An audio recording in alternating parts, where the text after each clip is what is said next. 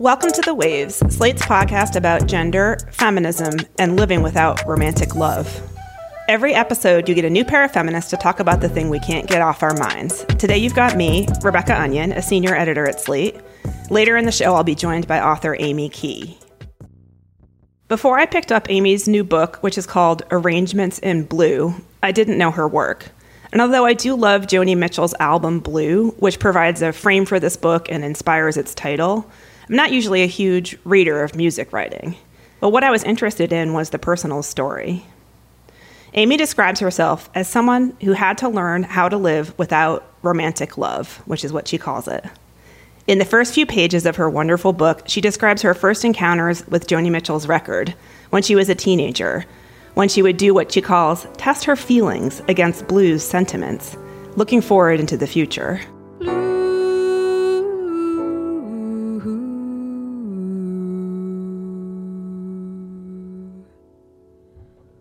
Songs are like tattoos, you know I've been to see before. She writes, "While I have certainly bled for romantic love, I've largely found myself living without it. The last time I had a boyfriend, I was 22. I'm about to turn 44. In my early years of knowing Blue, I thought I was at the beginning of romantic love's presence in my life. All beginnings incorporate the potential for an end. I just had no idea how rapidly I'd get there." The rest of her book is about the impact that this lack has had on her life and how she's come to terms with it. It's writing about romance from a point of view that you rarely see explored, but one that I think a lot of people probably find more resonant than you might think. After a quick break, Amy Key is joining me on The Waves.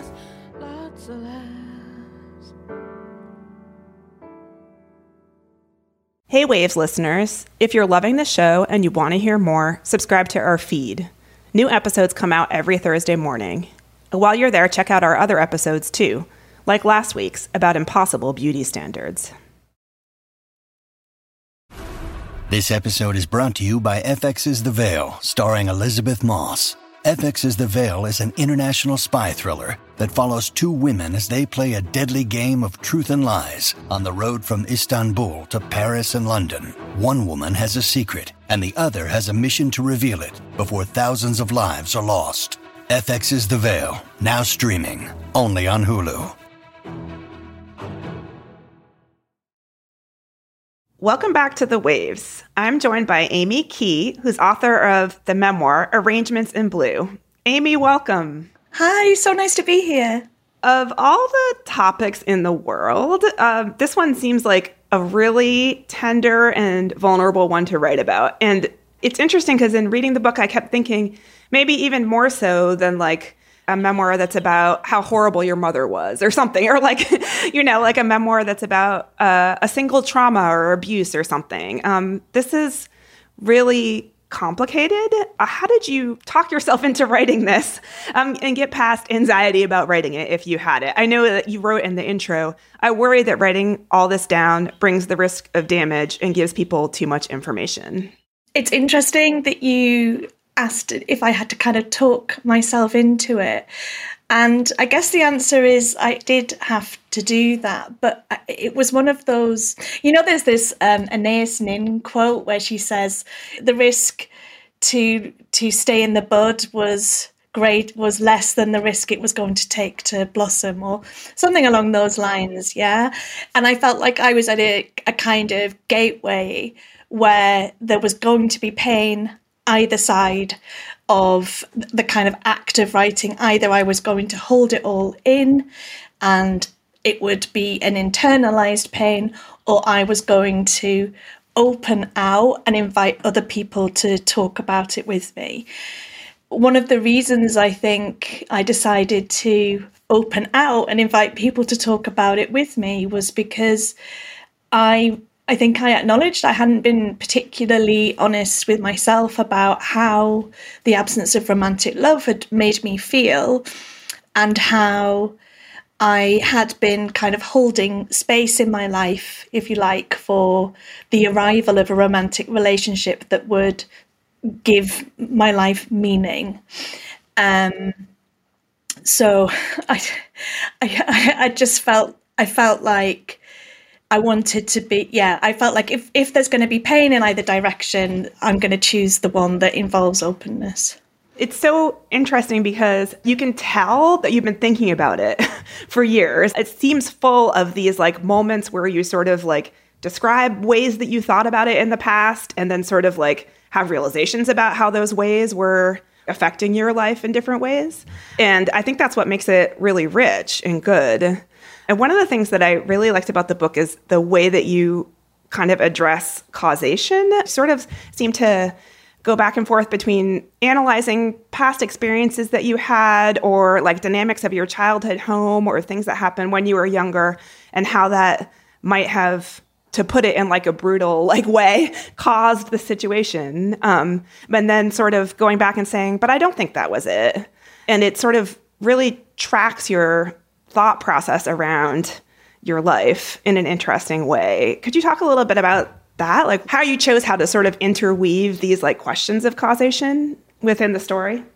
In the book, what I wanted to do is explore almost like all domains of life that I supposed were privileged for romantic relationships, to test whether that was true or not, and to kind of force myself to face the reality of the fact that actually life in all its domains could be really good and satisfying, even if you don't have a romantic relationship. So, for example, the idea that true intimacy comes through sexual romantic love rather than other forms of intimacy that might arise through communities that you develop, or your relationship to the natural world, or platonic love and friendships, or the idea that home is where the heart is because that is where family is. Well, what if you don't, in air quotes, have a family in your home? Does that make your home a lesser home? And when I think about how much I cherish my home and the way that or the pleasure I can get through the making of a home that is designed just for me, but also like for my cats and also for entertaining and inviting people in. It helped me, I guess, break down some of the assumptions that I'd made about a kind of a lack of integrity in these domains of life that I felt romantic love had kind of, withheld from me. Like I felt like my life didn't have like the stability and the integrity that other people's did. But actually, when I looked, I was like, no, I can get all of these things and I can negotiate those things for myself. And actually, it means I don't have to deal with a lot of stuff that other people have to deal with. And I can overcome the things that have inevitably informed my romantic relationships. It's not to deny that those, the traumatic experiences are going to have an impact on how you seek, experience, leave, stay in particular relationships. But I am not any one of those individual experiences. The way you sort of just described it is like very positive, is like the most sort of like boiled down way I can put it. But in the book itself, you're working through a lot of grief. It's also a book that also has like a lot of honesty around loss in it, kind of mixed together with the realizing that it can be okay. One of the goals I had when I was writing was not to arrive at really simplistic conclusions at the end of the book. Actually, what I am documenting is a lot of grief and pain and shame about being single and trying to navigate those feelings, but also confront the kind of rigid thinking, I think, that I probably had held on to for a long time about I don't have romantic love because there's something wrong with me, or I don't have romantic love because this bad thing happened, or I don't have romantic love because society is conspiring against me. I wanted to kind of show the blood and guts of it rather than say, it's really, really terrible, and here's a document of like pain and there's no hope in it, or to say, oh my God, life is so great as a single person.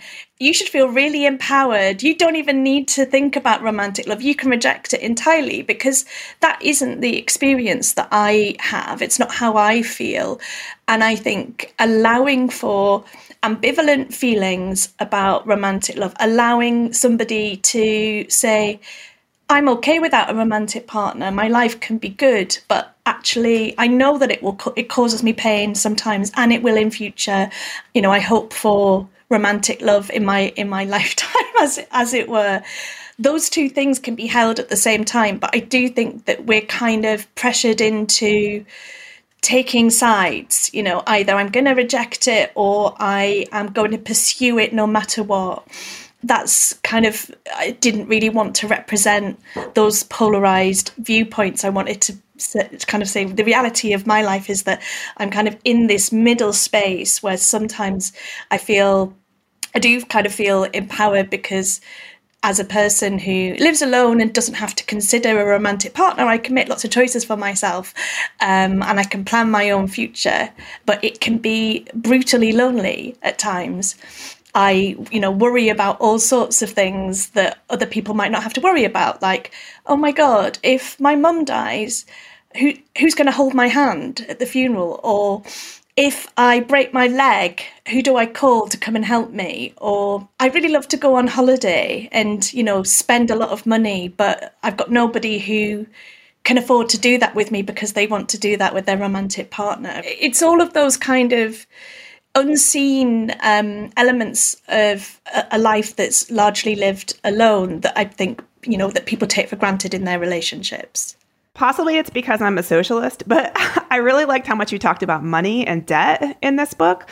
And that kind of attaches to what you were just saying about sort of like unseen aspects of basically being unpartnered. Can you say a little bit more about your choice to talk as much as you did about money and debt? Talk about vulnerability. I think with part of me talking about debt was to try and nail myself to the page in a little bit, because it's going to be something that I think I always struggle with to a certain extent. I've always found it really, really frustrating when people aren't upfront about money and the way that they've been privileged with regards to money. And obviously that can affect them in lots of different ways. It might mean that they've got secure housing, or they might find it easier to, they might find it possible to pursue different career choices than other people.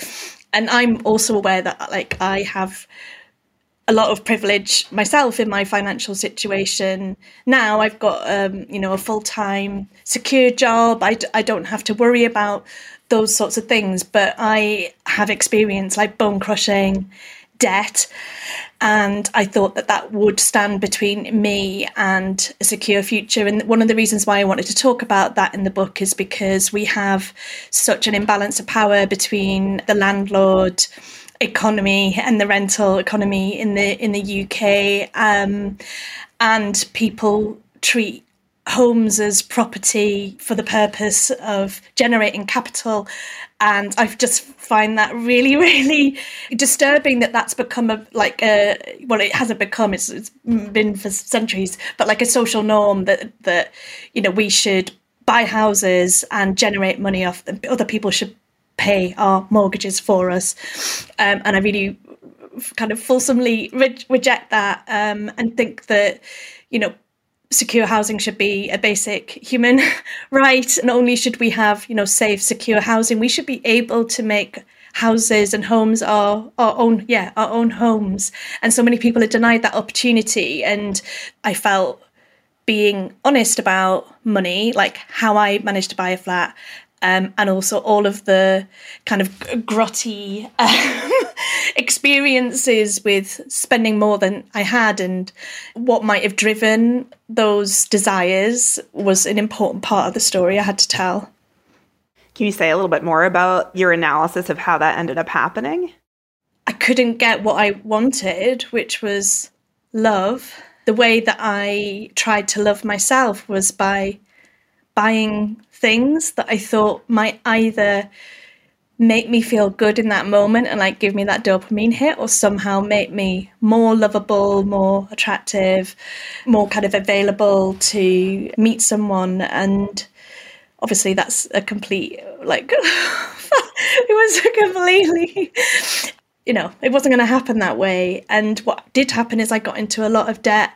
It was very, very incredibly stressful, made me terribly unhappy, and brought quite a lot of risk to my ability to plan for the future. The way I was spending was almost like a form of self-harm, really, because I didn't have a lot of faith that I was going to have a good future. We're going to take a break here, but if you want to hear more from Amy and myself on another topic, please check out our Slate Plus segment. Today, we're talking about Joni Mitchell's album, Blue. And please consider supporting the show by joining Slate Plus. Members get benefits like 0 ads on any Slate podcast, no hitting the paywall on the Slate site, and bonus content of shows like this one. To learn more, go to slate.com/thewavesplus.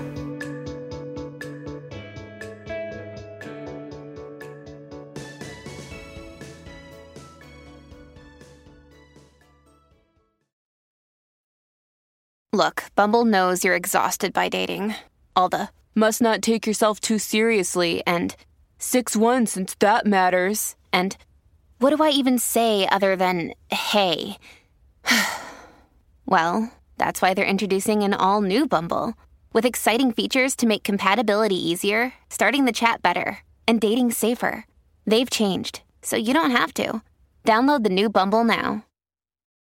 Welcome back to The Waves. I'm interested in what you wrote in your book about sort of life milestones, moments in adulthood that sort of mark passage. And it's interesting because I feel like, at least in the American press, there's been a lot of discussion about sort of delayed adulthood. I don't know if you guys have this discussion now as well, but this question of when are millennials going to buy homes, or, millennials are waiting till a later date to have kids, or these sort of like markers that we talk about a lot that are sort of like ingrained in social science to a point where they become something that, social scientists will use as data to show like how generations change generation by generation.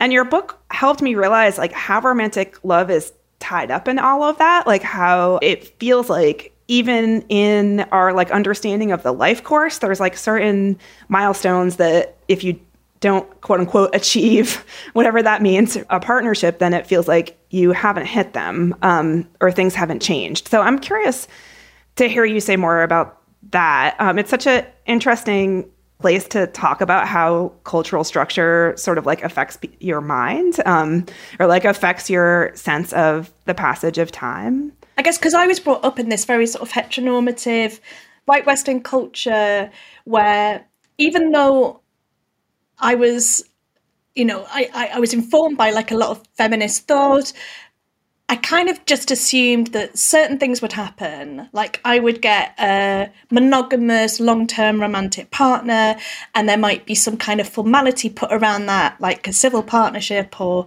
a wedding potentially. I sort of assumed also that maybe I would have children, and that I would buy a nice house, a nice terraced house with bay windows and 3 floors, and I would be able to invite my family to stay with me. And that would basically set me up for 2 to 3 decades of life occasions that people would participate in with me. When I was in my 20s and I began to get invited to people's weddings or their housewarmings or their engagement parties, and then got into my 30s and there were more children being born and more weddings. And, I accumulated all of this kind of experience of collective celebration for other people and had none of my own. And like, that can't be like, there's a kind of fairness aspect on it. I mean, so many of my friends will tot up how much they've spent on other people's weddings. And like, they're kind of, I don't really mind, but there's kind of begrudging sense of, economically, this has not been good for me, but, I'm very happy for you. I want to celebrate. But it's not it's not right that we only focus on those sorts of events. I think like it goes against my sense of what is important in life, and also just like equality. it just feels like prizing these things which are actually driven by kind of state forces and economics, you know, the desirability of the family unit as a kind of political engine for making things happen, when that's not part of your life.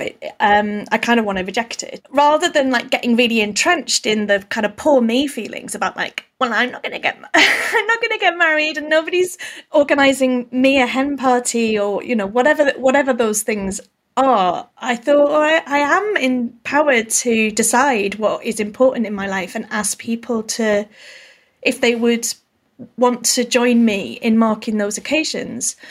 And it felt like a little bit embarrassing to make a fuss about some things, but actually people have been, and I've been really lucky, like really, really receptive to that. And, you know, that might mean we're going to organise this beautiful cake for your book launch, and it's going to be iced with your book name, and we're all going to dress up and make a fuss. Those things, as a single person, knowing that actually I am entitled to ceremonial occasions of my own and can designate importance to things outside of your kind of traditional progression into adulthood, means a lot to me. And so your friends are like a good presence in this book, like they're sort of woven throughout. I'm interested to hear how your relationship to your friend group has been different from maybe it would have been other. Who knows? Like, you can't do an alternate history of how your life would have gone differently if you had been partnered throughout this time. But I wonder, it seems like you maybe have a sort of an altered relationship to friendship because of how things have turned out. You're pretty honest about the fact that you've been jealous and angry and annoyed at them in different ways. But then they've also shown up for you in different ways than you've shown up for them than maybe would have been the case if things had gone more traditionally. How'd you sort of approach that in your book? So I definitely write in the book about things that I was too cowardly really to talk to friends about at the time. So one of the things that I used to find really difficult, and don't so much now because I've kind of, you know, pierced the bubble of the distress I guess it was causing me, was nursing friends through repeated breakups, you know, like major breakups. The same friend, you know, going through several relationships and investing a lot of my kind of care and attention in their romantic life. And at the time, I experienced that as a kind of sense of anxiety and panic. And it was only several years later that I was able to really pinpoint the fact that I wasn't feeling anxious and panicked. I was feeling angry. I was feeling jealous. I was feeling fed up of always being the recipient of people's romantic grief, and never sort of being an actor, I guess, in romantic grief of my own, because I didn't have relationships that would warrant that kind of status. And I kept a lot of my own romantic griefs to myself. And I think part of that was because I wasn't having relationships that people would acknowledge as proper relationships because they had no status. Or I would be kind of hiding bits of relationships because they were with, you know, someone who was unavailable. And I think now, you know, the friends that I've got around me, I'm much more committed to being honest and be owning my feelings to stuff rather than being passive aggressive or withdrawing from a conversation or a friendship because it's needled a little bit of my own anxiety or pain about romantic love. What I've envied in some of my friends is the fact they have a romantic partner, and I kind of think, oh, you know, that person can just help you deal with bad things that might happen in your life and they won't question it. You won't even have to ask. Whereas I will have to ask one of my friends and to help me. So I talk in the book about having an injury where I had to go to hospital, and I even had a friend offer to come with me, but I was being so like stoic and, oh, it's terrible that I've got no one to help me, that I didn't even let her do that. And so like part of it is like confronting my own pride and sense that I have to just do everything alone, and actually take responsibility for asking for the help and support that I need, and being upfront about it.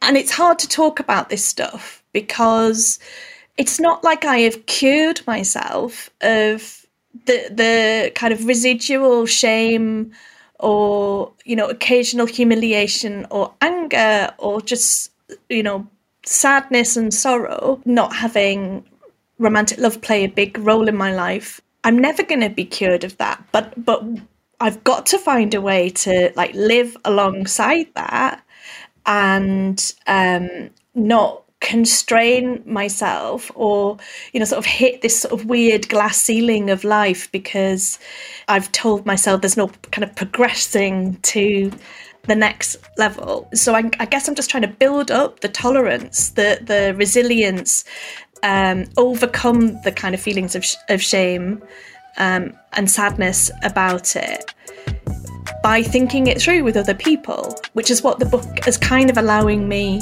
to do. Amy, thanks so much for joining us here on The Waves. Thank you so much for having me, Rebecca. It's been so lovely to talk to you about this. Well, that's our show this week. The Waves is produced by Shana Roth. Daisy Rosario is senior supervising producer. Alicia Montgomery is vice president of audio. We'd love to hear from you. Email us at thewaves@slate.com. The Waves will be back next week. Different host, different topic, same time and place.